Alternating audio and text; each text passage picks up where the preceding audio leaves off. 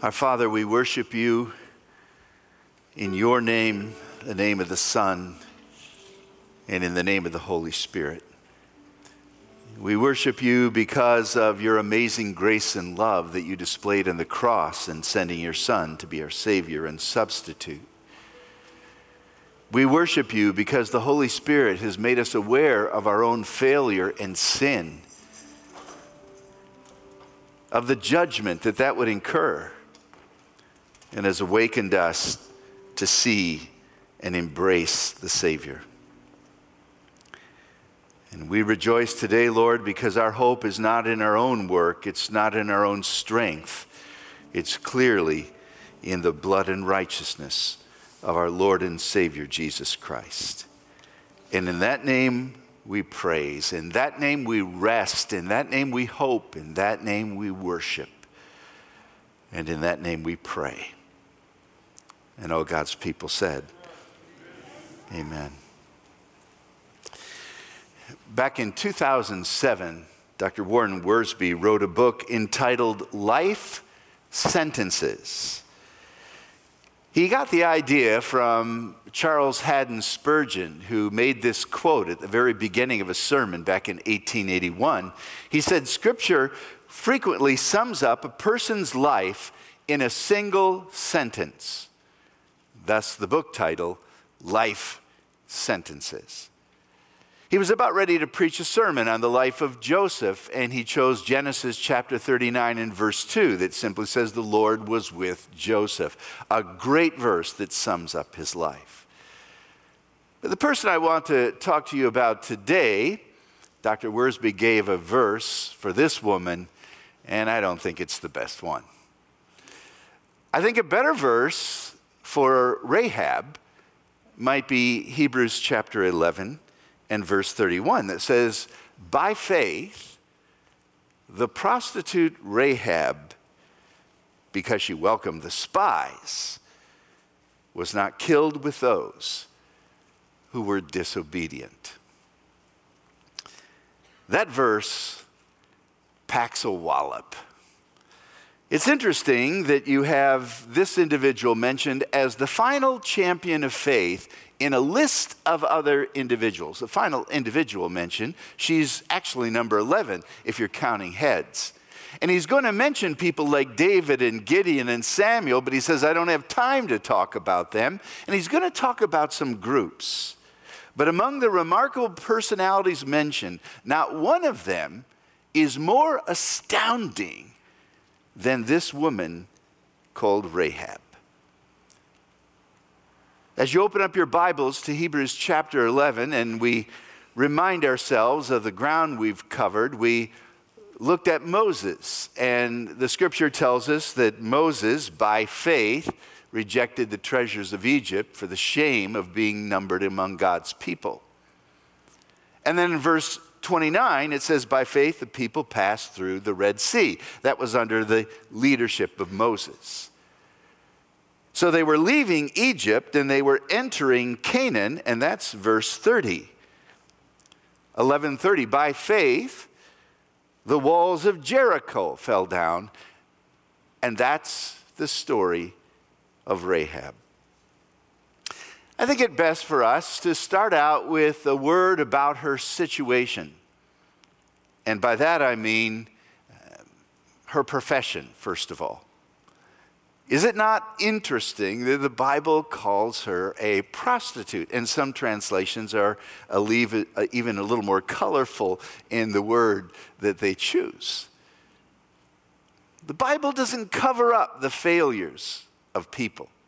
Now, it is also interesting that this Hebrew word, translated here prostitute, could also be translated innkeeper.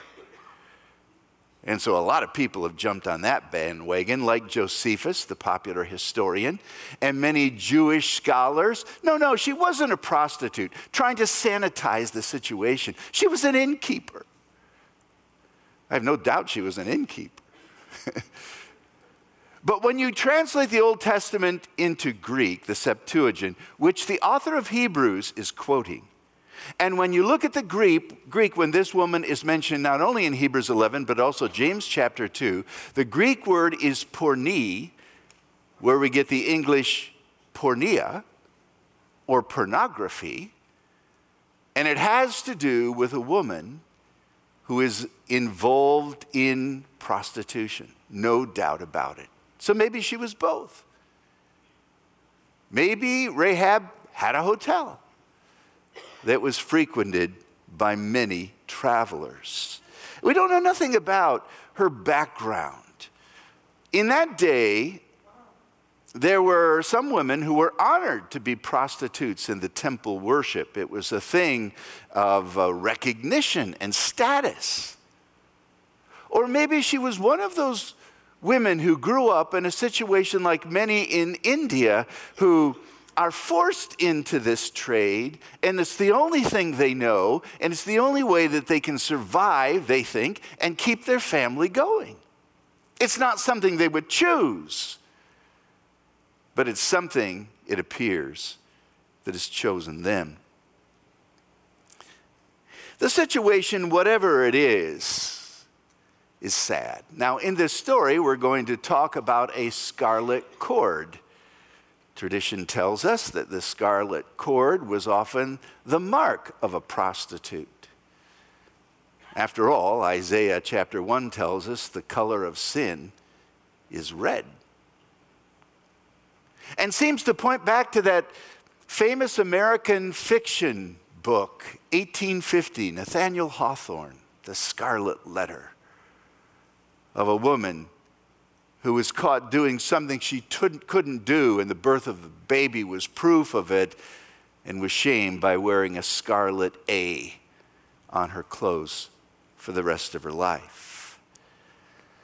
So this woman was in a difficult situation by way of her profession. She was also in a precarious situation because of the place she lived. She was in danger because she was a resident of Jericho. Now, Jericho is a walled city, perhaps the oldest city known to man, and the archaeologists have not disproven that. It was a territory of about 8 or 9 acres, secured, a Canaanite city, thought to be impregnable, never to be defeated by anyone else. And the fact that it had existed for hundreds of years was proof of that. But now they were in danger because as they're situated on the west side of Jericho, the river it's not Jericho, but Jordan, on the east side of the Jordan is a menacing mass of people called the Israelites. And their history has followed them. For 40 years ago, their God conquered the gods of the Egyptians and opened up the Red Sea, and they walked through on dry ground. And during that time, they conquered nations that fought against them. Arad and the Amorites, the Sihon king and Og were defeated. And the reputation about the Israelites had gotten to Jericho, and they were in grave danger. So here is this woman living in this city, panic-stricken with the rest of the people around her. And if you were to go to Joshua chapter 2, verse 1, you would read these words. Joshua, the son of Nun, who had taken the leadership of the armies of Israel over from Moses, secretly sent 2 spies from Shittim, which is a city on the east side of the Jordan River, maybe about 14 miles from Jericho. He said, go look over the land, especially examine Jericho. And so the 2 spies went, and they entered the house of a prostitute named Rahab, and they stayed there. They needed military intel. Reconnaissance was necessary. But they couldn't go into the city looking like Hebrews. They had to disguise themselves as best they could as Canaanites, but they were visitors. And so they went to the place where they perhaps would not be noticed because this place was frequented by many travelers. They probably entered from the west side so as not to in any way cause their identity to be known. But it didn't work. Someone had noticed them coming into the city. They followed them to Rahab's house, and then they told the king. Their identity was quickly discovered. Joshua chapter 2, the king of Jericho was told, "Look, some of the Israelites have come here tonight to spy out the land." So the king of Jericho sent this message to Rahab: "Bring out the men who came to you and entered your house, because they've come to spy out the land." And now Rahab had to make a decision. Let me pause for a moment and just say, as we listen to a story like this, you and I are often conditioned to say, what a horrible situation she is in. What a horrible profession, and certainly imminent danger. But that's not me. No, I want you to know that this story is all about you, and it's all about me. Well, I'm not a prostitute. Maybe not, but you're sold into sin. All of us are. For the wages of sin is, for all of sin and come short of the glory of God, and the wages of sin is death. There is hanging over our head this idea of condemnation. And Rahab knew she was a sinner. However, many people in our world do not. And they've sanitized their situation so as to speak to the world, I'm good, upright, and moral as far as other people go. But you have to understand that the standard is not other people. The standard is a holy God, and we've all come short of his glory. It's a sad truth, but it is true truth. We're all sinners, and we're all in grave danger. But then we go from this situation that she was in to her confession. And this is a confession of faith that begins with her deeds. For the verse in Hebrews says, by faith, Rahab welcomed the spies. I don't know when she knew who they were, but she brought them in. Genuine faith displays itself in clear acts of faith. Maybe she was disappointed with the Canaanite gods and the culture she lived in. After all, she was treated like chattel and physically abused. Maybe she saw that her gods had let her down, and she was deeply in despair and disappointment. She had seen life at its worst, and now she heard about these people and the powerful God they served. I think she also feared the justice of God. Don't you fear that? You, the sinner, me, the sinner, don't you fear a holy and just God who says it's appointed that a man wants to die, and after this, the judgment? God created us to love us and to have fellowship with us. We rebelled, and because of our rebellion, we've been placed under his justice, under his judgment, under his wrath. And we should be fearful of the living God who is a consuming fire. She was afraid of the justice of God. She said to the spies, I know that the Lord has given you this land, and that a great fear of you has fallen upon our people, so that everyone living in this country, they're melting in fear. We've heard how the Lord dried up the water of the Red Sea when you came out of Egypt, what you did to Sihon and Og, the two kings of the Amorites east of the Jordan, whom you completely destroyed. We've heard all of this. And so what did she do? Her faith was proclaimed in her deeds. She welcomed them and she hid them. The king said, bring them out. And she risked her life by saying, no, I'm going to hide these representatives of this great God. Took them upstairs, put them under the flax. Her first deed of faith was to welcome them. Her second deed was to hide them. Her third deed of faith was to lie about them. Yeah, the king's representatives came to her hostel, and she said, yeah, there were some men who came to me, but I don't know who they were. Lie. And they left, and I don't know where they went. Lie 2, lie 3. You say, well, we're not supposed to lie. How come God is honoring her lies? He's not. He's honoring her faith, but remember who she is. She's grown up in a pagan world, and she's just coming to this understanding of the great God who is. And we've got to be patient with young believers. Oh, God doesn't say it's okay to lie. But also, you have to remember this is wartime. Think of Rahab as a freedom fighter. And there is no army that ever goes to the enemy and says, well, let me tell you my plan. Tomorrow at this time we're going to do this. No, they always feign an approach. They always pretend they're going to do this, and they want to misdirect and deceive because it's wartime. I think we need to be patient with new believers. I'll never forget a new believer who came to Christ, and he was giving his testimony at a church, and he swore 3 times.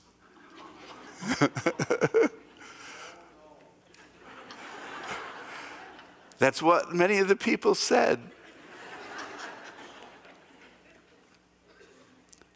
Don't misunderstand me when I say I think it's great.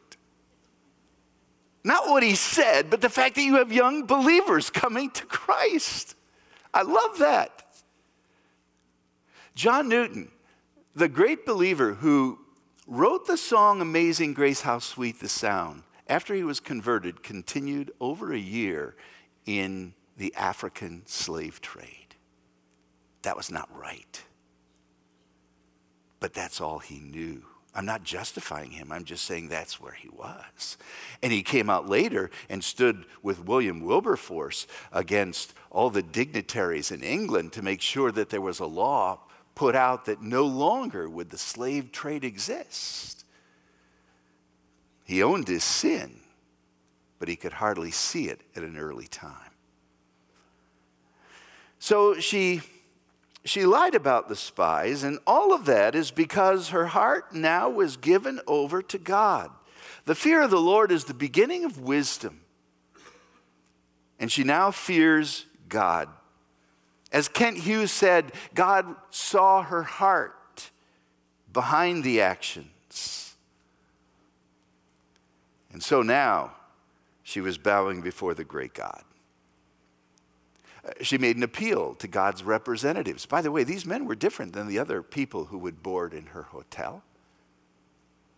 They were after something different, and she must have heard from travelers what this great God of Israel had done, but now she could hear from his representatives what he intended to do and who he was. And she now was ready for faith. So her confession of deeds is now a confession of words. And she says, I know that the Lord has given you this land.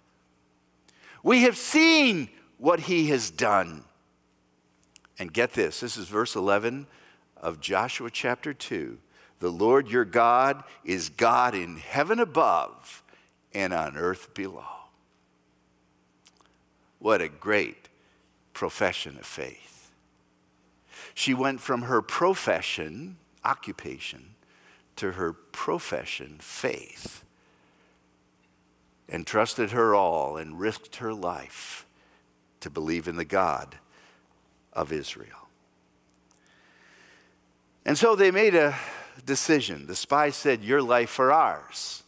You want us to show you kindness, you show us kindness. Get us out safely and we'll make sure that you are not harmed when the city falls. And here's the sign.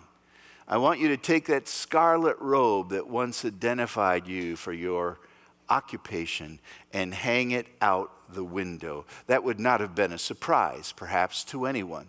Almost a sign that would have shown what that house was for before. But now, it's a different type of sign.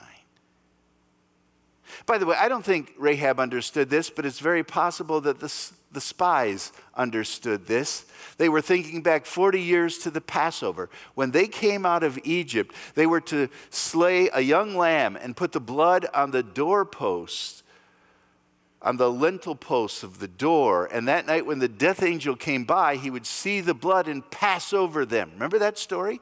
And everyone who's in the house will be safe. And now it's the scarlet robe, or the scarlet rope that is hanging outside the window. And put your family inside, and everyone in that room will be safe. And I say to you, my friend, destruction is coming to this world, and everyone who rejects God, but all who are hidden in Christ. You say, where do you get that? Well, the Passover and the blood of the Lamb was looking ahead to Jesus. And I think the scarlet rope does the same. By the way, the word for rope in Hebrew is the same as hope. And that cord was a message of hope. They said, put it out. She did what they said because now she was acting on the word of God and the word from his representatives and casting her life and her future upon it all. So notice the conclusion of her confession. She was rescued. When the collapse of the wall in Jericho was complete, there was one section that was still standing. It had a window and a scarlet rope coming out. All of her family was saved. They were all kept safe by the mercy and grace of Almighty God. She was rescued physically from imminent death, and she was rescued spiritually by her faith in the God of the Hebrews. She was not only rescued, she was rewarded. In Joshua chapter 6, we're told that Joshua spared Rahab, the prostitute, with her family and all who belonged to her because she hid the spies. And she lives among the Israelites to this very day. Whenever that was written, the Acts of Joshua, written by him or someone else, whenever that was written, Rahab was still living in the community of faith. Think of this, a woman who was an outcast now is welcomed in. That word welcome's a beautiful word, isn't it? It's an especially beautiful word to those who have felt nothing but rejection all of their life. Never able to meet the standards that others place upon you. Never able to rise to the expectations of the world. You're not good at this, you're not good at that, so you think always rejected. And I'm a sinner, and how can I be accepted before God? I expect nothing but more rejection when I stand in that day of judgment, unless you put your faith in God's Son who died to take your sin away and make you perfectly righteous. I want you to know this, that if Jesus fails me in the day of judgment, I'm a goner because I have nothing else. But he will not fail me because God's already approved of his Son and accepted his sacrifice. And Jesus has welcomed me in, sinner I am, to be part of his family, cleansed by his blood and accepted by his grace. And I am rewarded with a family, the family of faith. I'm so glad to be part of the family of God. And that's by grace. She could say with Ruth, your people will be my people and your God will be my God. And not only that, she marries into a family. She finds a husband. There was a man by the name of Nahshon who was a prince in Israel. We're told that in Numbers chapter 7. And he has a son named Salmon. And Salmon is also a prince, and he marries Rahab. That must have been some interesting family discussions during that engagement. Son, you're a prince. You've got to marry someone respectable. I know this woman is a nice woman, but she's got a past. This will never work. And some people can never look at others without seeing their past and focusing on their sin, without seeing the grace and mercy of God. Churches are great at doing this. Instead of welcoming people like Jesus welcomes us.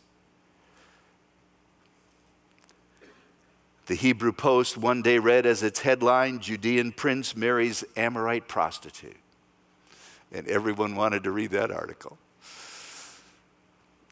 And it was simply a story about the grace of God.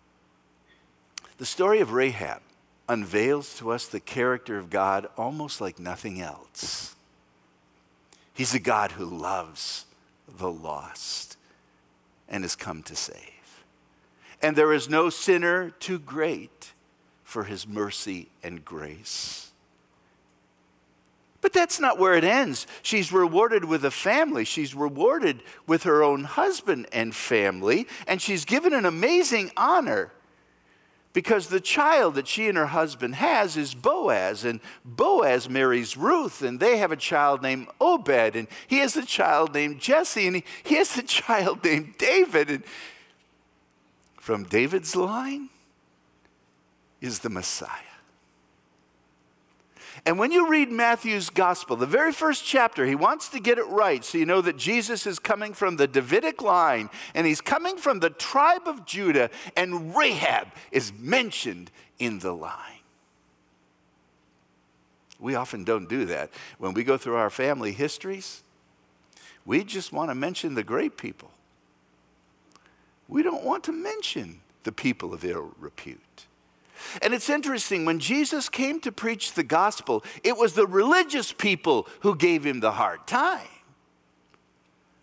And it was the tax collectors and the prostitutes and the sinners who heard him gladly, because he said, if you don't think you need a physician, I haven't come for you. And I say that to you today. If you don't think you're a sinner who needs saving, I've got nothing for you. If you're just a respectable sinner and you're fine with that. If you don't think you need a Savior, if you don't see the wrath of God hanging over your head, I have nothing for you. But if you sense the weight of your sin, I have Jesus for you. And he says, come to me, all you are weary and heavy laden, I will give you rest. Come to me, all of you who know you're sinners, and I will save you to the uttermost. One Bible expositor believed that Salmon was one of the two spies. I don't know where he gets that, but it makes for a great story. But a greater story is this. You can never tell where faith will be found. Others in the city of Jericho rejected the message. Rahab embraced the God of the Hebrews. And God loves to take broken things and make them whole again. One of my favorite stories about John Newton is near the end of his life. Someone came up to him and said, John, looking back at your life, so checkered and amazing, incredible life. And John Newton became one of the greatest Bible teachers and preachers that the English world ever knew. Someone said, John, what do you know? And he says, this is what I know. I am a great sinner, but Jesus is a great Savior. That's what I want you to know today. Let's pray. Oh, Father, while our heads are bowed and eyes are closed, there are people here who don't know you. They don't see their sin. Or if they see it, they excuse it. Or if they see it, they don't think it's that bad, and they don't see you. They don't see Jesus hanging on the cross. They don't see you sending your son to die in their place. They don't see your love and your mercy and your grace. And nothing I can say can change their heart.